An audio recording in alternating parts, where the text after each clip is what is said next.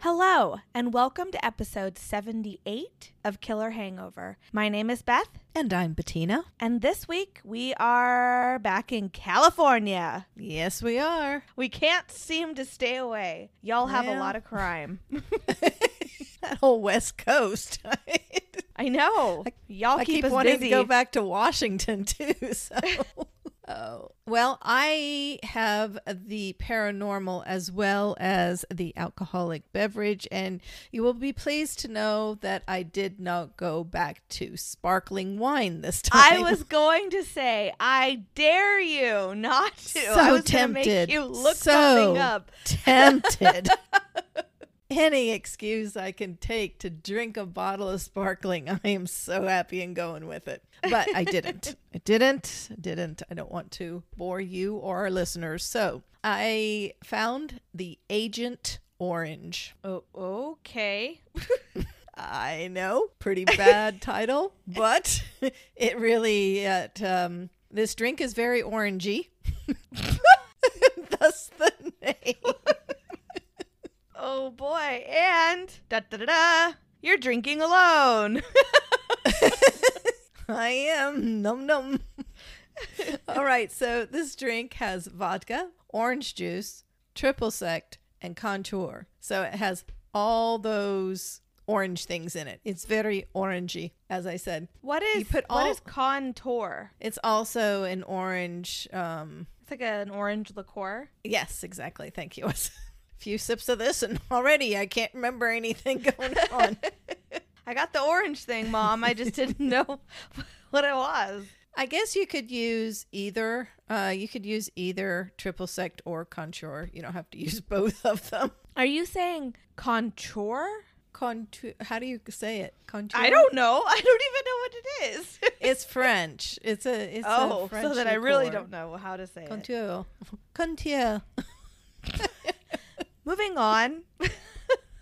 So you can use either one of those, all right? Luckily, we had triple sec, and I didn't have to worry about the French one. So I'm assuming it's California drink because of all the oranges. Well, it was first invented in 2007 at the San Mateo, Mateo County Fair, and it won the award for the best new cocktail at the fair. Oh, well. And people have liked it ever since. So let's do an ounce of vodka, a half an ounce of triple sec or that French one, and a half a cup of orange juice. Spiked orange juice. Sounds good. Basically, that's exactly what it is. So you put everything in a shaker with ice, shake it real good, strain it into a chilled glass filled with ice cubes, and voila! There you go. Spiked orange juice. Delicious. Thank you for being different than your normal sparkling Corbel, but I don't think you're going to enjoy this one as much. I'm not going to. I mean, it's good, but I'm just, you like what you like. I can't help it. So talking about that this won awards at the fair, have you heard about all these crazy accidents happening at fairs? No. Like county fairs and oh my goodness. It's crazy, all these rides and attractions that are falling apart. And people are... Really? Yeah. Don't they have to pass, inspections and stuff? They do, but for some reason this year, I don't know if it's because maybe that's just what the media is focusing on. I don't know, but I feel like every day I'm hearing about a different state fair where another accident occurred. Like another screw came loose and this thing fell and these people flew off and oh my gosh, everywhere. Yeah, all over the United States. I don't know if they're just low staffed or... Yeah, maybe this is stupid, but maybe because of COVID, they didn't run them last year. I don't know. I don't know either. I mean, restaurants are a little different too. Everything seems to be low staffed everywhere. So maybe, everywhere. Yeah, so maybe the fairs are low staffed too. But sorry, that just reminded me because there's just been so many crazy accidents all over the place. It's kind of spooky. It is. It's sad. And that's the true crime for this week. No, I'm just kidding. Ta-da! Moving on to the paranormal. Well, is your cocktail, does it taste good? It does. It's very orangey. and I think Tom would like this more than me. But it's good. I'm going to drink it. Hey. Yeah, because I can imagine if it was like too strong, you could always just add more orange juice. Right. Exactly. Okay, moving on. Before I begin this week's true crime story, I have to say that this is a very mysterious case. The death itself in the case is mysterious, but the investigation and all the aspects surrounding the case are very mysterious as well. Oh. With a secret code, a secret life, and lots of different stories told from person to person in this case. Is it about agents? No. Like secret agents with codes? That would be so No. weird. Because my Agent Orange. I got that. Nothing about secret agents, Mom. Darn. Okay. All of this mystery made my research really hard. Oh. Because it's undercover? Because it's not a... Stop thinking agents. Because it is not a very well-known case, and the resources that have covered it have different stories to tell from site to site. Oh, so goodness. I mean, we it usually really run just- across that, but if you've got a story that's not out there and yet it's still totally different, wow. Like, I almost gave up researching it because it was so difficult to track. What do I need to share? What should I share? What are the actual facts? Like, it's crazy. But I really wanted to advocate for this victim after I did do research for it. I really wanted to tell his story. So I'm going to do the best I can. If anything, right. y'all are going to be very intrigued. Okay, so the man who died led a life in the public's eye as an actor in Hollywood in the 1940s and was married to the famous Austrian and American cabaret singer and actress Greta Keller. Stories of old Hollywood are filled with scandal, love affairs, and lots of glamour. This story is no exception. Even though he was in the public eye, he is said to live a very mysterious, secret life. Not an agent. Oh, boy. But because of his secrets, the investigation grew very difficult, with many rabbit holes and dark holes for people to jump down. And thus, the case has been left cold for over 75 years. And down the dark hole we go. All right. It was a sunny Sunday in Venice, California on September 12th, 1943. It was around 5 p.m. when a burgundy-colored sports car came speeding like crazy heading east on Washington Boulevard. The car was all over the road, avoiding a telephone pole. It swerved up the curb and crashed in a bean field. A man, dressed in only a pair of blue swim trunks, stumbled out of the car yelling for help. He was covered in blood, and locals in the area came to his assistance. "Help me, please help me," the man cried.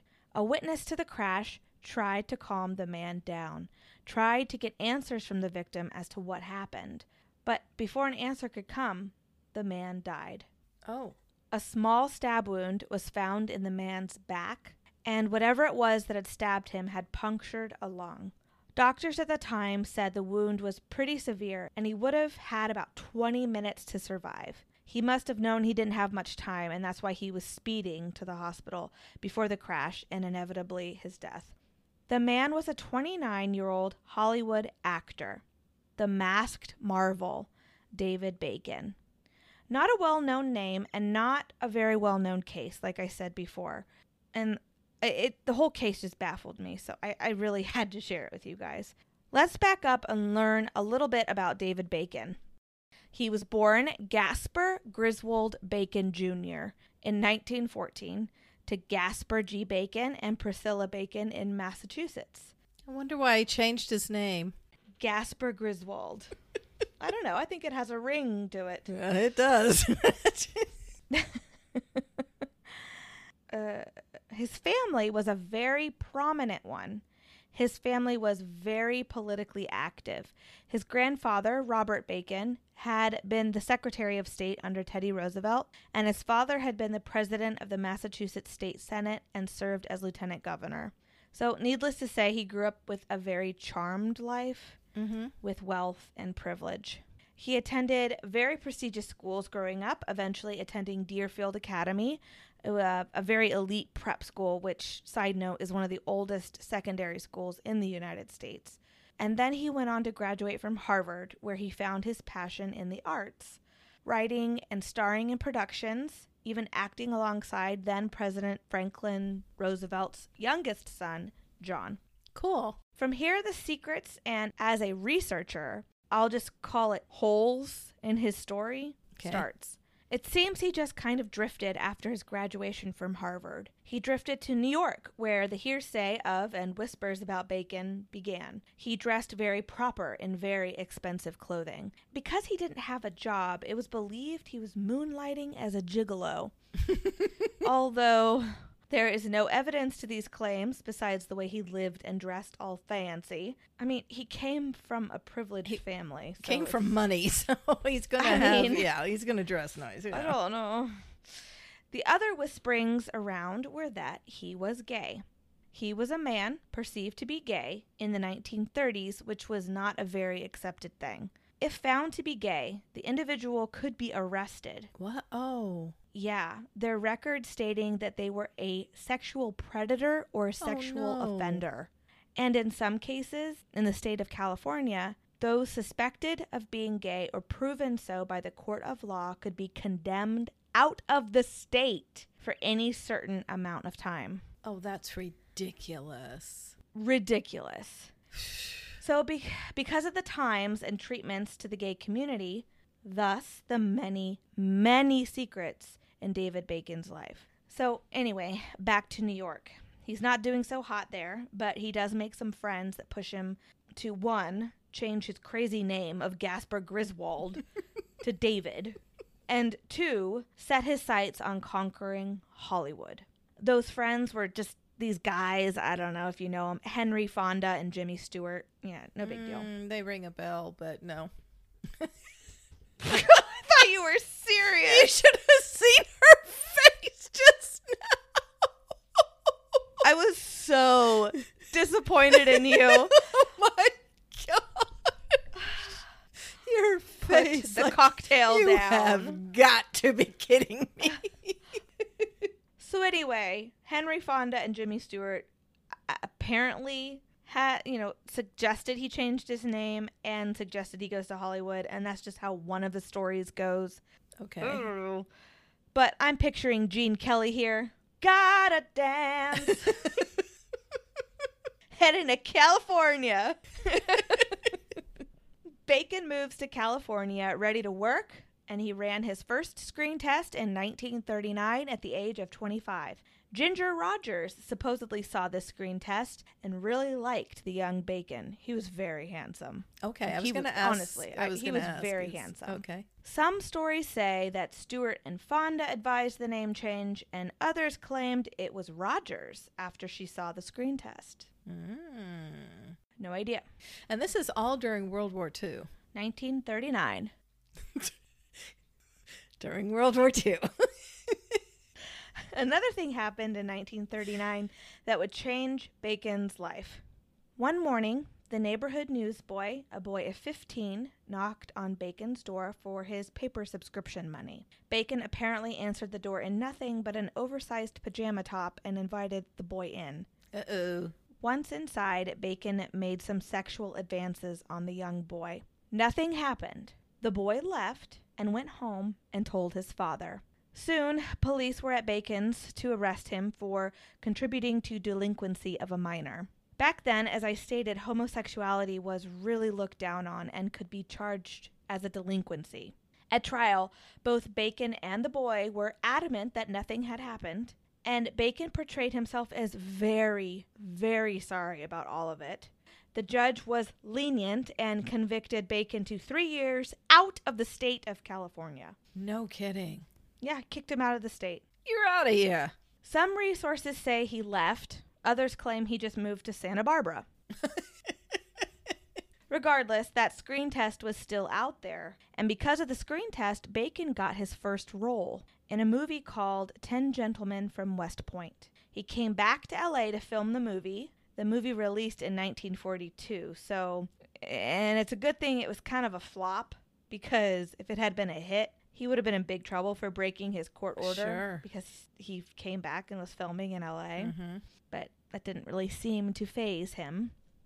Again, what happens next is annoyingly not straightforward in my research. Whether his prominent family helped him to get a screen test, or, as Darwin Porter wrote in his biography, Hughes' Hell's Angels, billionaire Howard Hughes spotted Bacon in a bar, certain he had just found America's next leading man. Oh. So some sources said that because of his prominent family, he got this screen test, and others say, well, this author in the biography of Howard Hughes wrote that Hughes spotted Bacon in a bar and was just like, oh my gosh, you're it. Okay. Regardless of how, he got a screen test with Howard Hughes, Nice. who at the time was a movie producer and part owner of the studio RKO Productions. Hughes loved him. According to some sources, David's future wife-to-be, one of the sources of this statement, Hughes and Bacon's relationship was a tad curious at times. But again, there's just a lot of rumors swirling around about David Bacon in this case. The secrets and the holes in his life were left to interpretation, I think. Regardless of all the different little details, David was signed to the studio. And again, I want to make it clear, Hollywood likes their secrets. Oh, yeah. And this story is filled with them. Making my resources and their facts all over the board here, but making an educated guess at how things went next. He was signed to the studio, and at first Hughes wanted to make him Billy the Kid in the movie The Outlaw. But after a few more screen tests, he went a different way, casting David in smaller roles to build up his career. He also evidently helped with David's image, pushing the young actor to get married, and in walks Greta Keller. 11 years his senior, but the couple hit it off great and were married in 1942. Down the road, years later, after David's death, Greta did state that the marriage was a rouge of sorts. A lavender marriage, as she put it. A lavender. A marriage of convenience, a beard, because the two were in fact, according to her, quote, on the sexual spectrum, unquote. Okay. But it all couldn't have been a rouge because Greta was pregnant in the beginning of 1943 with David's baby. From the outside, David's life is looking really good. A new baby on the way. He was filming a new serial with 12 chapters, The Masked Marvel, and his career was starting to take off. Co-stars loved working with him. The audiences were falling in love with him. But on the inside, things aren't as they seemed in the press, photos, and in the media. And here is where I let you all down a bit. Because I can't tell you with actual fact what was going on behind closed doors. I know that the pregnancy was a very hard one for Greta, maybe because of her age. She was 40 or so at the time. Oh, yeah. But there were some pretty big complications, and she wasn't necessarily on bed rest, but she really had to take it easy. Some resources claimed that Bacon was actually embarrassed by his role in The Masked Marvel. I guess it was a low-budget film, and he considered it the low point in his career. Again, resources are kind of all over the place. Right. It was either like this huge hit, and he was really taking off, or he really wasn't too pleased with it. One Saturday afternoon in September 1943, David wanted to go to the beach with his wife. She had been advised to avoid the beach, and even though David didn't really like that answer, he decided to stay home with his wife. They wrote letters, and they were about to take a nap when he propositioned his wife for sex. She turned him down. I guess there was a bit of a fight, and she ended up taking her nap. When she woke up from her nap, he was gone. And his whereabouts from the time he was last seen at home by his wife, which I think was around 2 o'clock, and when he was discovered in swim trunks with a stab wound in his back, covered in blood, dead off Washington Avenue around 5, what happened in between Nobody that? knows what happened those 3 hours. Some witnesses claimed they saw him with a dark-haired man in the car with him. Although the description was never the same, and the description was never taken down by police, at least one other witness claimed to have seen a man and a woman in the car with him. Jeez. Was this person or these people someone that David knew? One of his secrets? Or was it a hitchhiker? Friends said that he had picked up many hitchhikers while driving around. The only things found at the crime scene in the bloodied car was his wallet, which is how they identified him. Inside the wallet was a mysterious key. In the back seat, they found a bloodied bathrobe.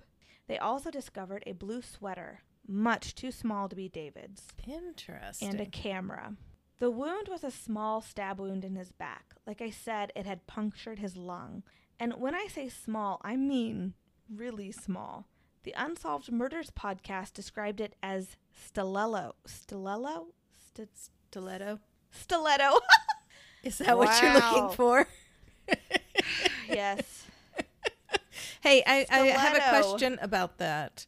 So he was stabbed in the back, but you said he had blood all over him. Where'd that blood come from? Well, he was bleeding out on his drive. I was picturing more wounds, I guess, when you said he had blood all over him. Then I see his back being all bloody, but okay. No, he was bleeding out. He was probably reaching back to his back. He had it on his hands. There's blood all over the steering wheel. Okay. Yeah, just one stab wound to his back, but a murder weapon was never named or found. And this story just gets even more messed up from here. So stay with me. Like I said, a lot of it could just be rumor told to fill the holes missing in the story. Oh, jeez. An official timeline of this case was either never made or not reported in the record of his murder. But from interviews with his wife, he left their home around 2 and he was discovered around 5. So there's this 3-hour window that we're trying to figure out what the heck happened. So like I said, some people claim to have seen him driving around, some with a dark-skinned man, or some saw him with a woman. Maybe that explained the small blue sweater that they found in the vehicle. The small blue sweater did have blonde hairs on it. And it was a woman's sweater? Not necessarily, no. Okay. Just a small blue sweater. The camera had one photo on it. Newspapers at the time reported that the one photo showed a naked David Bacon on a beach.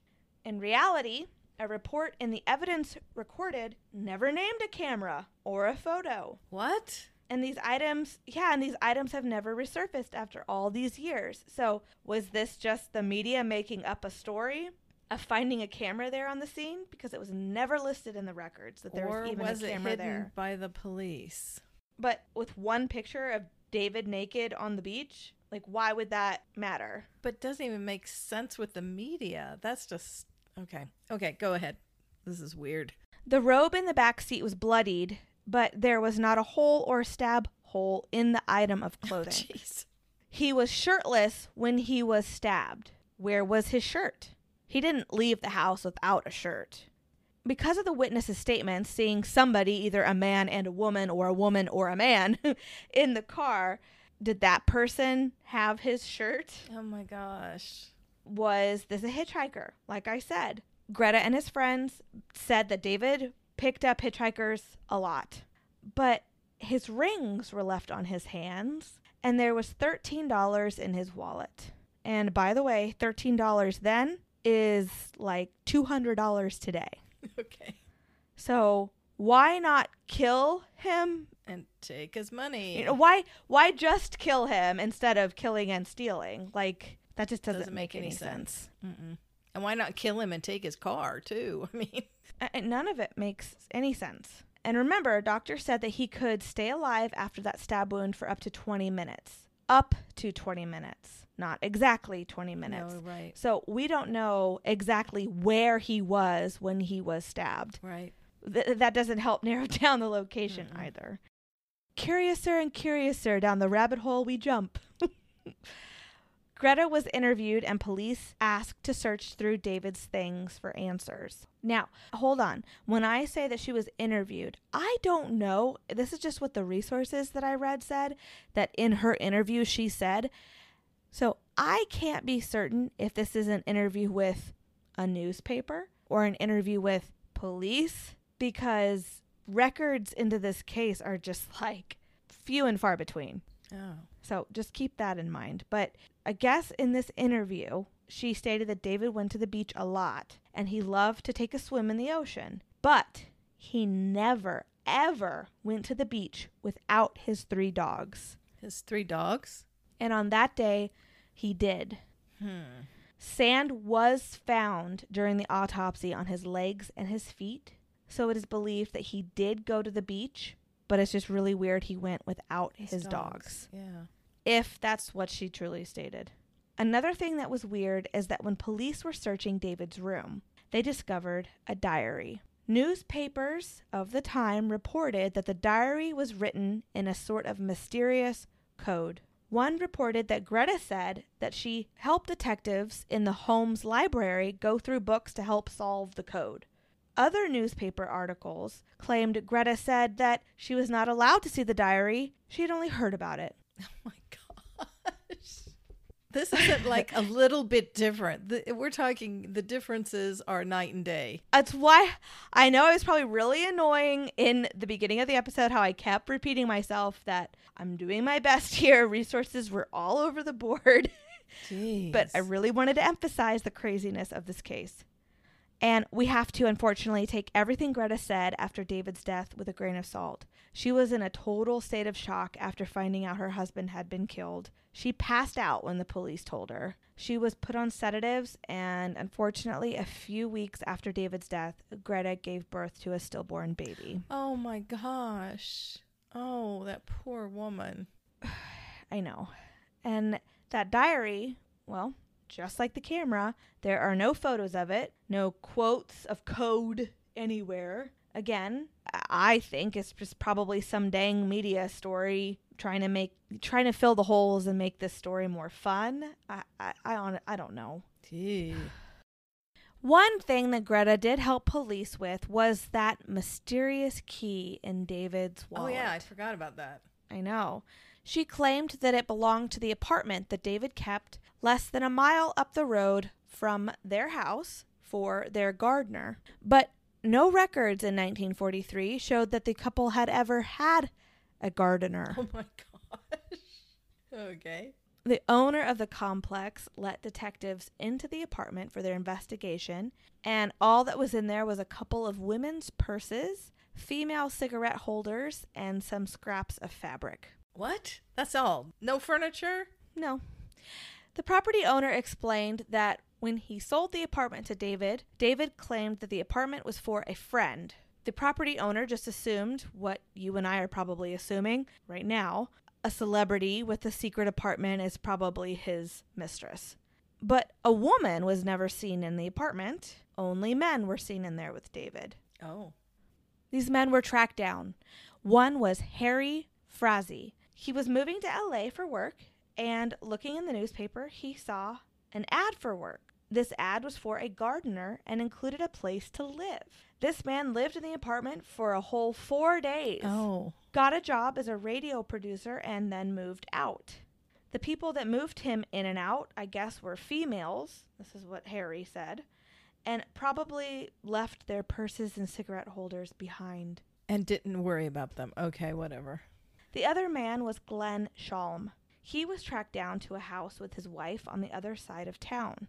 He was a Navy deserter and said he had gone to the apartment in response to an ad as a gardener with living quarters. Married, with a home already, looking for a job with lodging? I don't know about that story either.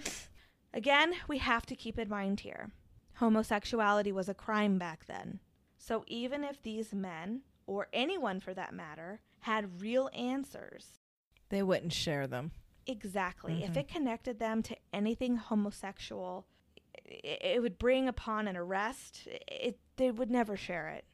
By the end of September, police have a sweater that doesn't fit anyone and has blonde hairs on it, no murder weapon, a coded diary, supposedly, a secret apartment, and the newspapers and tabloids making up and elaborating on all of these stories, and the case went cold. Unfortunately, that could be because police found evidence that Bacon was gay. Oh. And back then, as absolutely terrible as it is to say, there was no empathy towards the gay community. There was just too many loose ends in this case. Why would they never make an official timeline of this case? It just really doesn't feel like they really looked into it. I feel they looked into it, they found signs that he was gay, and then they just kind of closed it up. Yeah. And maybe even hid some things. That's just my personal opinion. I don't know. I spent a long time reading different resources and trying to figure this whole puzzle out. Jeez. Over the years, there have been people trying to get their Hollywood moment by making claims and connections to this case. One big story even ran in the Los Angeles Examiner by a man claiming that he and David were close friends, and that days prior, David had called and said someone was blackmailing him. Later on, the man admitted to never meeting or knowing David Bacon. Oh my gosh. One source I read claimed that David's cousin found a handwritten will written in pencil by David 3 months before his death. It left everything to Keller. Keller claims around that time, David was filming a part in a movie where he would jump off a 2-story building. Was that will in case something bad happened during that filming? Or did he know something bad was going to happen to him? Oh, it sounds like the filming. That makes sense. Another source claimed the story that Howard Hughes and David Bacon were having an affair. That's why he never got the role of Billy the Kid, because things went sour. And then Hughes had David killed.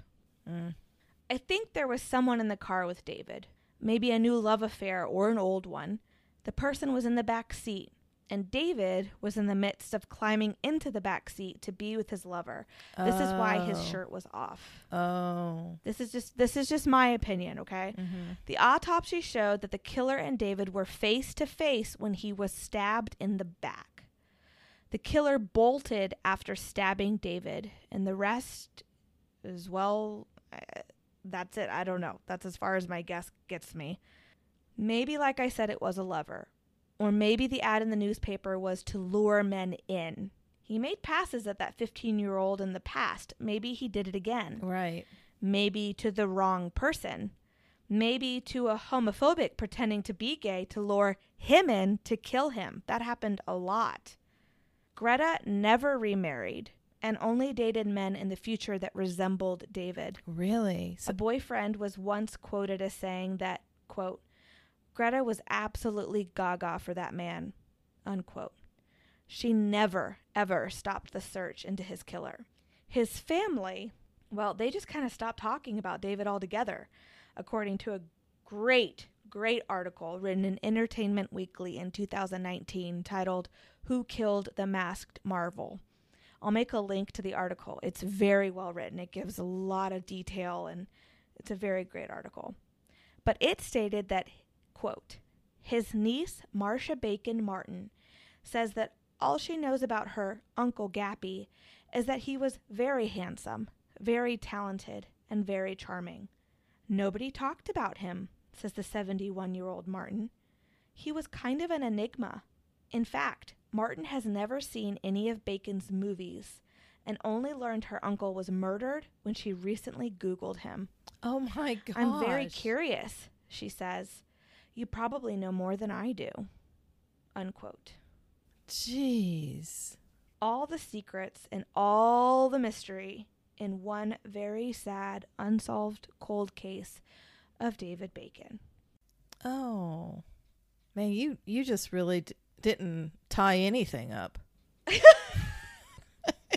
didn't. I really, even as I wrote it up, I was like, man, should I just start researching something else? I was like, I've already done so much work into this. I've already spent like 3 or 4 days reading everything I think I can on this man. I got to do him some justice. Like, at the end of the day, he was still a victim. But I feel like I literally just like spit out facts at you guys. But on the other hand, it's good also to know that, hey, not every crime has answers to it at all. So, I mean, there's a case. And I don't know if it's because the case was in the 1940s. How much of the police report has really been made public? You know, from resources, it really seems the police did very minimal in their reports. There's no timeline. There's no list of suspects. There's nothing. And that's according to all my resources, no matter what story they were telling. So that was really interesting to me and very sad. Dang. I know. I'm sorry. No, but I want you, the listeners, I'd like you guys to look into it, see what you see. It's not a case that I've heard on any other podcast, and I listen to a lot. It's just not a case that's, and probably because there are no answers at all. Oh my God. But I think it'd be really interesting to, see what y'all think. That's just, I ended with just my opinion of what I think happened in the car, but I really want to know everybody's opinion. It's an interesting case. All right, Mom, it's time for you to lighten some things up, please. Well, I don't know about lightening up because I don't know. So, of course, you kind of Google haunted places in California or wherever we're at, and you find all these different things. And then I kind of remembered the time that Ghost Adventures. Oh, here we go. But I'm not dwelling on them very much.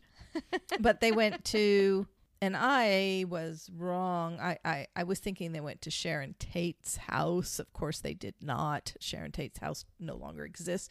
But anyway, so I was like, oh, the Manson murders. So the first time I heard about the Manson murders or Sharon Tate murders, I was around 10 or 11. And by that time, I had read all the Nancy Drew books, all the Trixie Belden books, the Hardy Boy books. I mean, they were done and read. And I was fascinated with clues and solving mysteries. And it was time to take it a step further. Here was a horrible murder scene, and the murderers had been caught. But why did they do it? And who was this Charles Manson that these killers were so devoted to? No, I did not read Helter Skelter when I was 10 or 11.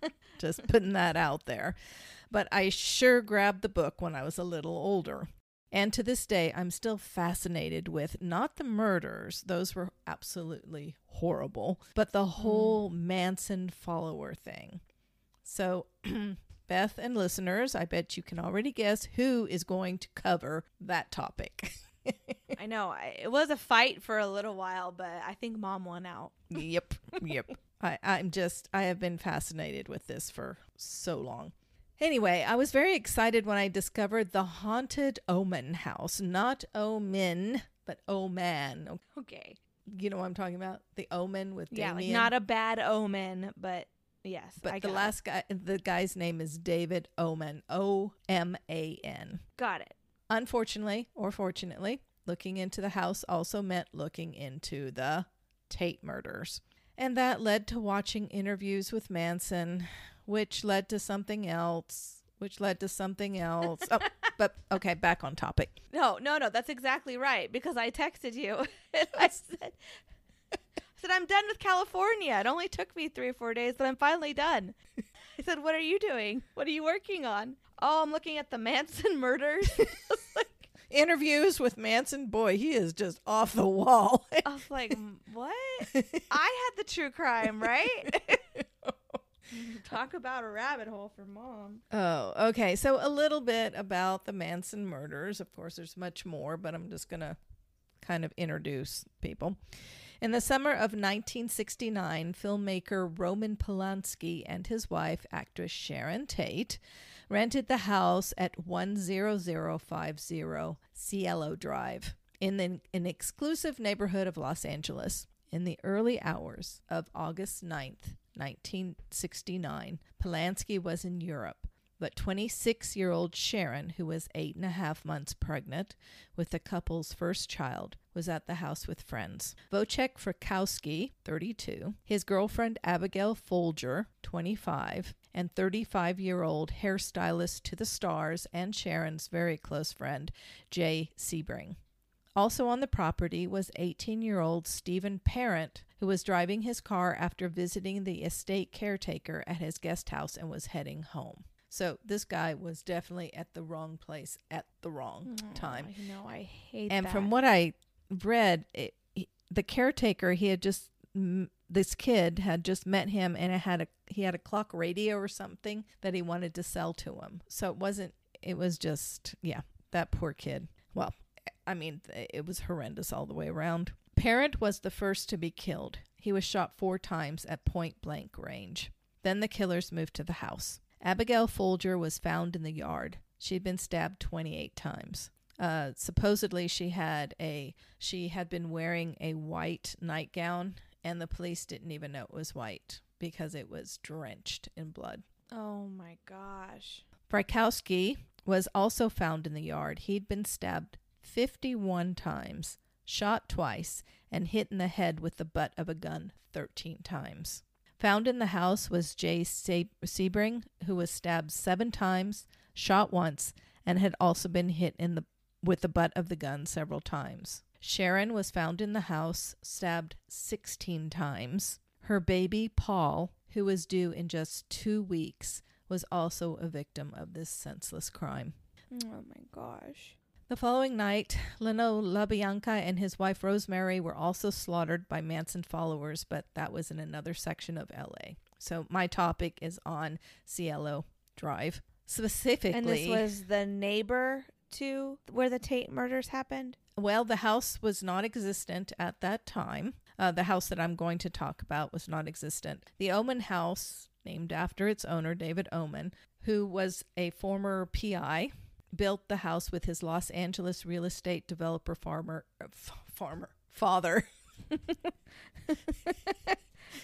Carry around farmers with you? in 1999. So that's when they built this house. Oh, okay. Originally, the house was built to be sold, but David found it to be his dream home and moved in August 2002. Shortly after he moved in, strange things started to happen, and they haven't stopped. Now, I don't know if I say it later on, but the actual Sharon Tate murder house was totally demolished in 1994, and then a house rebuilt. Okay. Oh, okay. Shortly after he moved in, strange things started to happen, and they haven't stopped. Even the construction workers who worked on the house reported strange things, mostly voices and footsteps, when there was no one around. During the first few nights of living at the house, David woke in his bed to see a figure standing at the foot of his bed. The figure was a man who seemed to be pointing with his raised left hand. And at this point, David knew of the Manson murders. Like, who doesn't? But he didn't really know the details. It was shortly after he saw the apparition that he looked more thoroughly into the murders. I mean, they did happen on the property right down from his house. I mean, he could easily walk down there. It was on the same street. As he looked at pictures of the victims, he immediately recognized Jay Sebring as the man who had stood at the foot of his bed. David brought in psychics to try to figure out what was going on. They all told him that his house was definitely a draw for the spirits. I wonder why. Well, it's very interesting. So, as I said, the actual murder house had been torn down, but maybe it was such a horrendous event that the spirits or their residual energy never left the area. I mean, I don't know. So then do they haunt all the houses in that area? That's a really good question that I wish I could have found an answer to, but I didn't. It's like even the person who lives in the house that was rebuilt on that property, there was nothing on it being haunted or anything. So I don't know. I know we've talked about living on or in houses that where things like this happened, because we hear about stories all the time, like people move into the Amityville horror house. Sure. They move back in. Sure. People moved into that house. So we've said that we probably would never do that. But would you move onto the land if it was a new house that was built there? I think so. Oh, I still don't even know if I would do that. If it was if it was a big... Because those people were found, those 2 victims were found on the outside. ground. Their blood is in the ground. Yeah. Yeah. Well, maybe if I knew of such a huge, horrendous crime, maybe I wouldn't. But, I mean, you don't know what happened on your grounds before your house was built. Stop it, Mom. I'm just saying, so... I can tell you what happened. The previous owners put little work into redoing their home, fixing their home. They put a lot of Band-Aids is what they did. Yeah.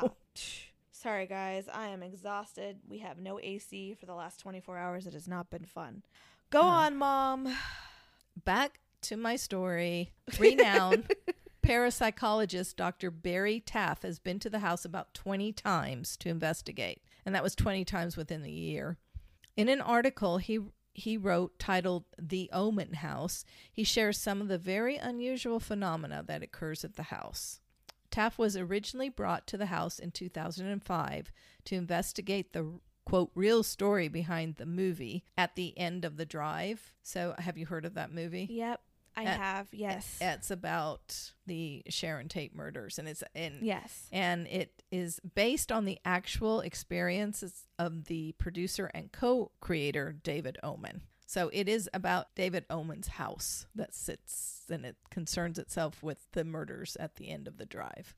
Gotcha. So at his first introduction to the house, I think he was more leery of leaving his sports car parked on the side of the very narrow road than he was leery about going into the house. At least that's what he said. Okay.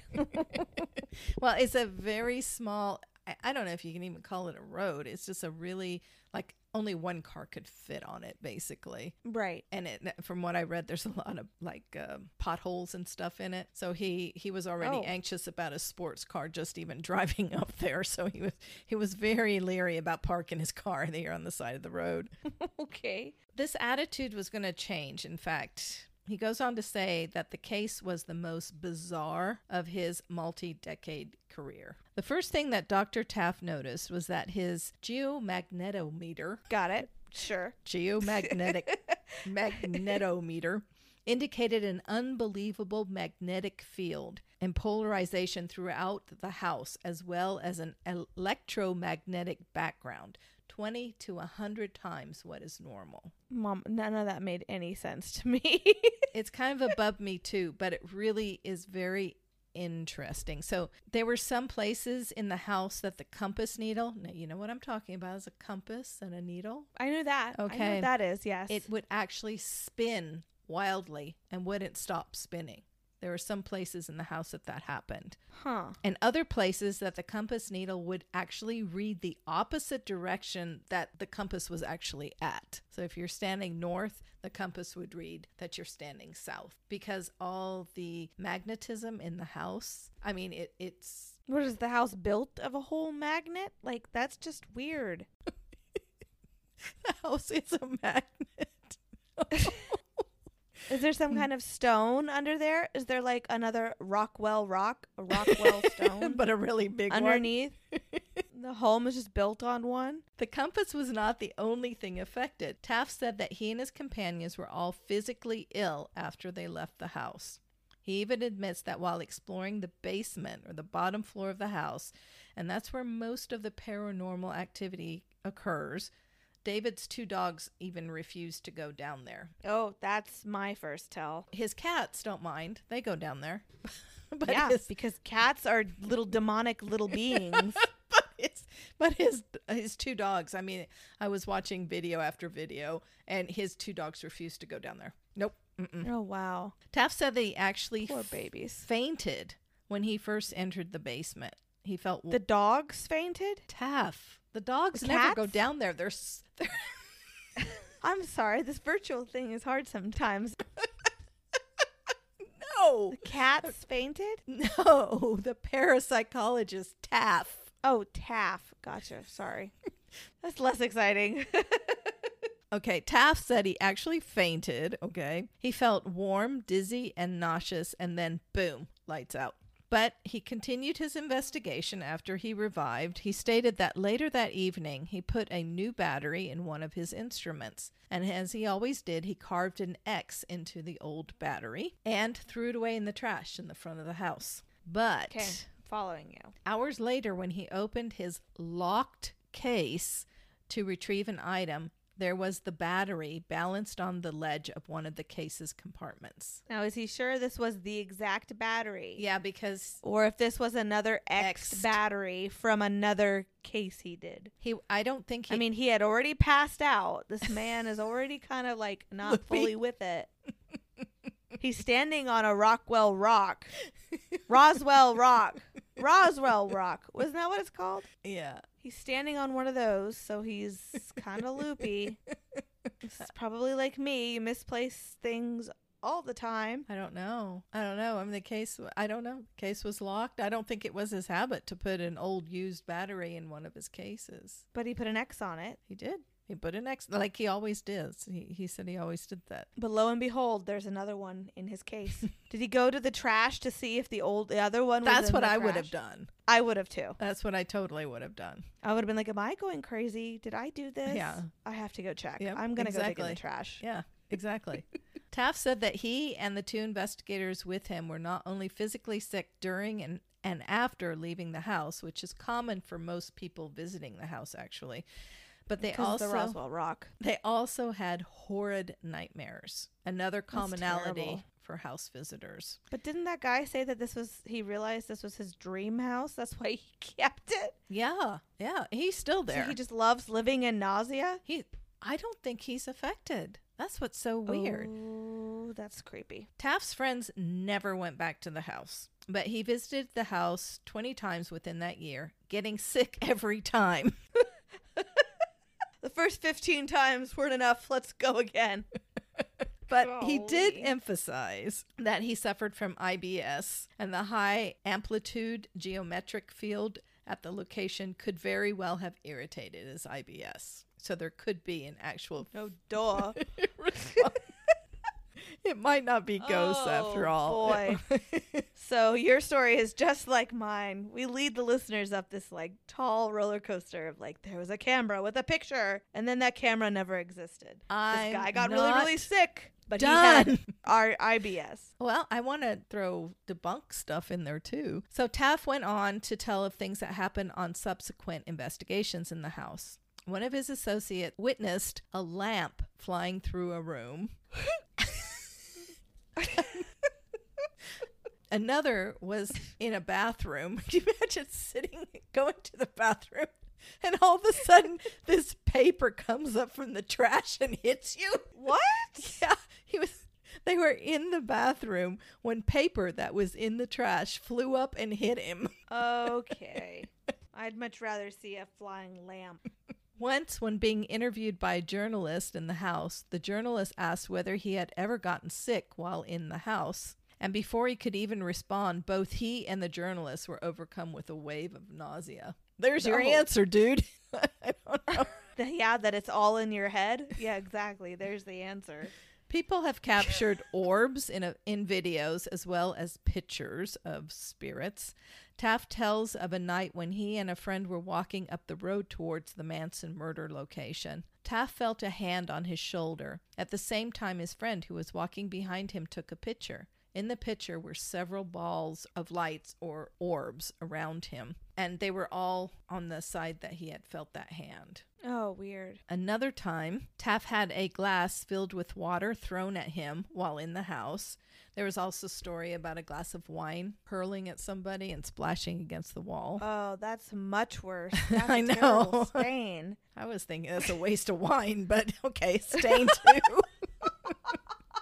Oh, no. Down in the basement, he was once again touched on the shoulder by a definite human hand, but the person he was with was 10 feet away from him and had his back turned, so it was not that person. As I said before, many people have gotten physically ill when entering the house, but for many, as soon as they walk out of the house, they feel better. The U.S. Geological Survey listed the area of Benedict Canyon as a geomagnetic anomaly site. So there is something in the rocks. There's something, but they don't know what it is. But there's something in the rocks that with high magnetic fields. But listen, And that can mess with anybody's head. there's definitely high magnetic fields. So going back hundreds of years, the Native American tribes regarded it as a sacred place. So they already knew that there was something off about this area.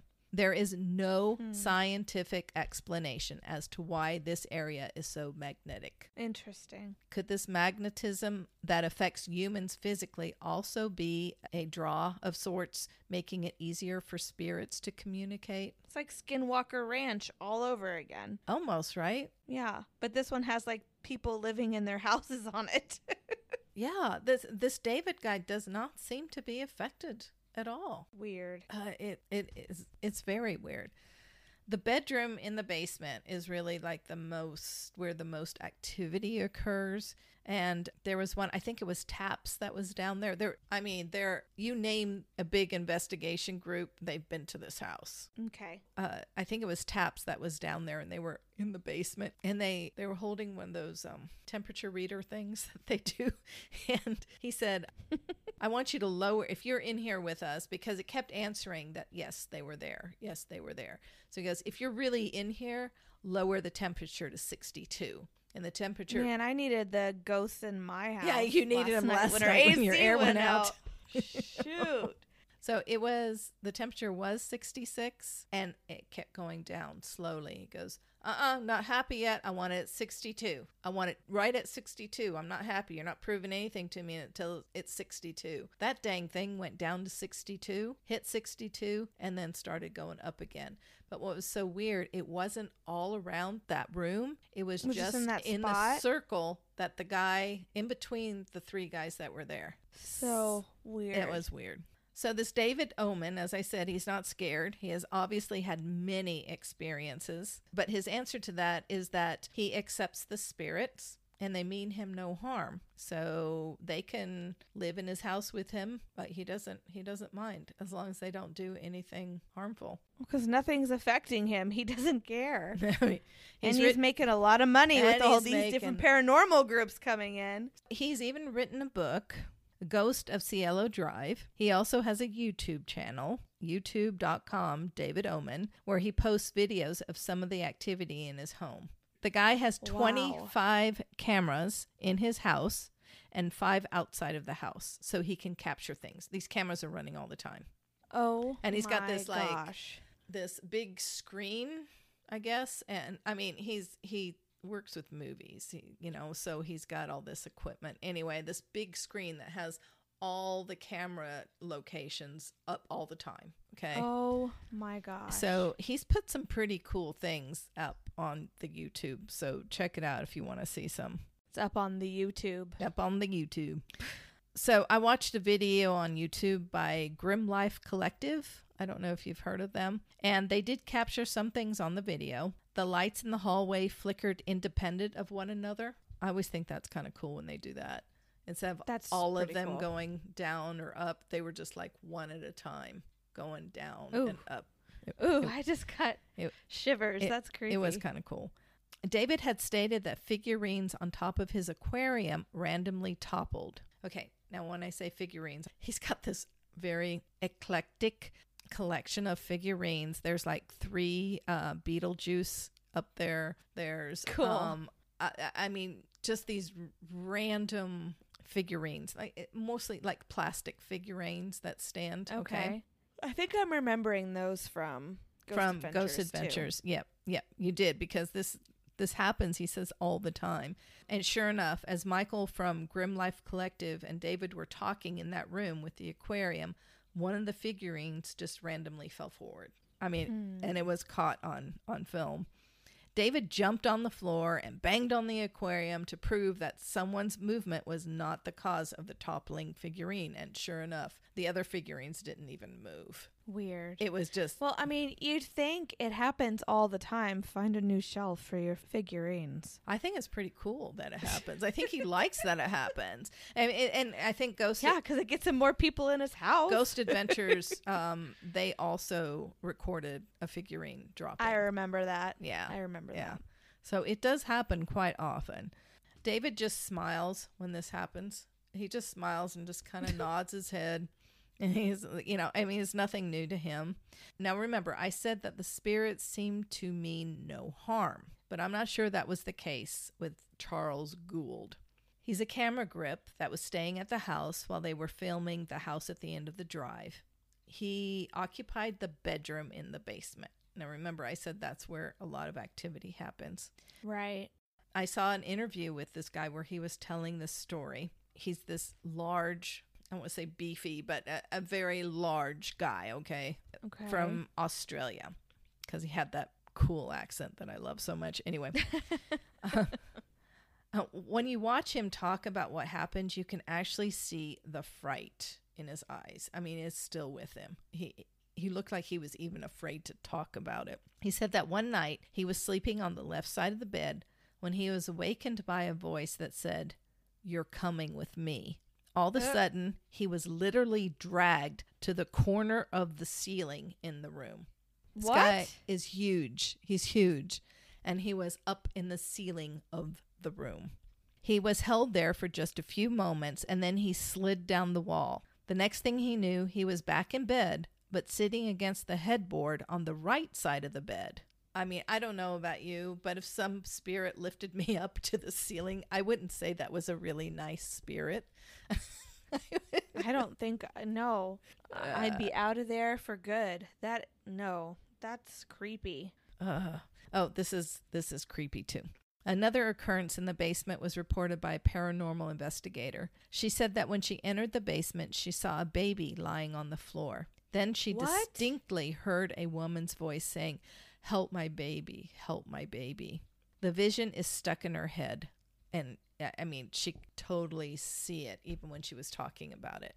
She said it was horrible. Oh, that's so demonic to me. But remember Sharon Tate? She tried to save her baby. I know, but I don't know if that has anything to do with it. That is just, that was creepy to me. All right, now I don't know if you remember when you were watching Ghost Adventures, the very weird room in that house. I don't remember that episode very much. I just remember the figurines for some reason. It was small, but there was a dirt pile almost in the house. Was it a dirt floor? No, it's a dirt pile. It's outside coming into it's so hard to explain. It's outside coming into, it's like it's part of the hill that it's built on. It was never plowed up. It's like the actual dirt from the hill that's still in the room, but it's solid. Weird. So there's a walkway and there's a wall, but on the other side of the room, from the wall, is this just solid dirt pile.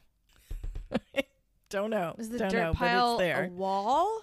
It acts as a wall, but it's not flat. It comes out. It's almost like a rock in the room, but it's not a rock. It's a dirt.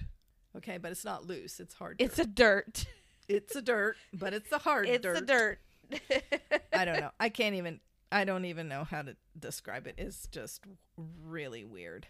According to a psychic that David brought into the house, the body of a Native American and his horse are buried somewhere in the pile.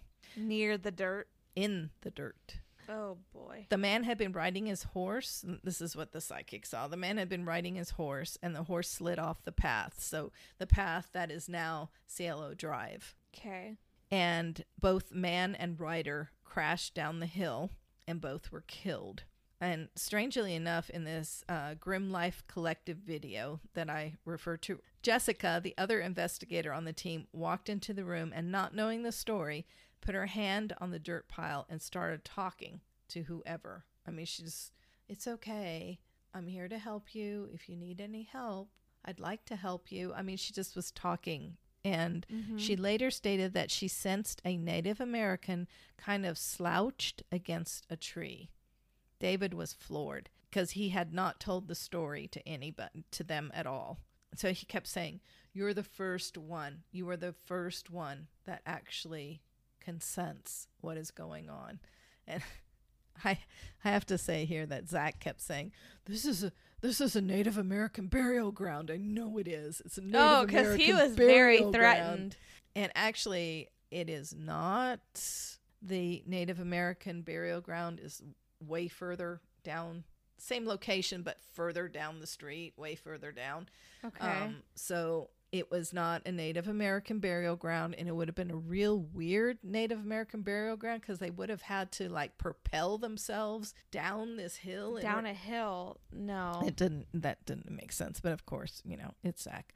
There have been many stories, many investigations, and YouTube videos with the shared subject of the Omen House. I mean, you just get on there and there are so many videos to watch. It's just ridiculous. Is it haunted by a demon? No, probably not. Does the house sit on an Indian burial ground? No. Is the house in an area with a high amplitude geomagnetic field? Most definitely yes. This is Screws with your head. Yes. Scientifically proven, okay? Is the house haunted? I would say yes. From my research, I'd say David Oman, his dogs, and cat are living with several spirits, and he's kind of getting a kick out of it, actually. I don't know if he charges these guys to come in and investigate or whether it just kind of promotes him or what the deal is. He's a very entertaining man. If you watch the videos, he's very entertaining, and he's really getting a kick out of these spirits that live in his house. He just kind of like, yeah, they do it all the time. Yeah. It's so weird. I can't imagine living in, I don't know. I just feel like that rock or whatever it is, the magnetic It's gotta have field that they live something. in, it's got to have some kind of effect on them. But that's the whole, it's the whole area, including the part where Sharon Tate lived. It's that whole area. Jeez, she's swinging her arm around whole area. It's a very She big knocks area. down her cocktail. No, that would be my microphone, but Oh. I would never. She knocks down her Never microphone. knock down my cocktail. So anyway, yeah, it was actually a very interesting paranormal case because there was some science in it too. Yeah, very, very A interesting. lot of disembodied voices, lots of disembodied voices, lots of whispering, lots of footsteps that videos have picked up that you can hear for yourself. Very interesting. Well, there you go. I'm going to have to go look this up. Yes, you do. All right. Well, that was episode 78. Next week, Mom, we are covering stories from... Oklahoma. I knew you were going to sing it. And I have a very weird unsolved case from there. So Oh, all these unsolved Staying- cases. staying on a theme. I like it. If you want to see resources or pictures from this episode, you can find them on our website, killerhangoverpodcast.com. I want to know your opinion on this story, the true crime story that I shared. Email your responses if you want to us, or you can find us on social media as well. We are on Facebook and Instagram, and our email is killerhangoverpodcast@gmail.com. We do apologize it took so long, but patrons, you do have little goodies coming in the mail. If you've not already received them, let us know. Yeah, you should have received them by now. So Sorry it took so long. We've had a very busy summer, but no, actually, we ran into technical difficulties as far as sending those out. leave it to us. So let us know if you have not received those, please. And Please. welcome to our new patrons that Yes. have joined us this month. Yes, welcome to our new patrons. If you would like to join Patreon, the link is going to be in the description of this episode and on our website as well. Well, this episode just has a lot of questions to it. I don't even know how to end this episode. Is it haunting, or is it just the Geomagnetic field. crap messing with people's heads? Is it the geomagnetic field? Is it haunted?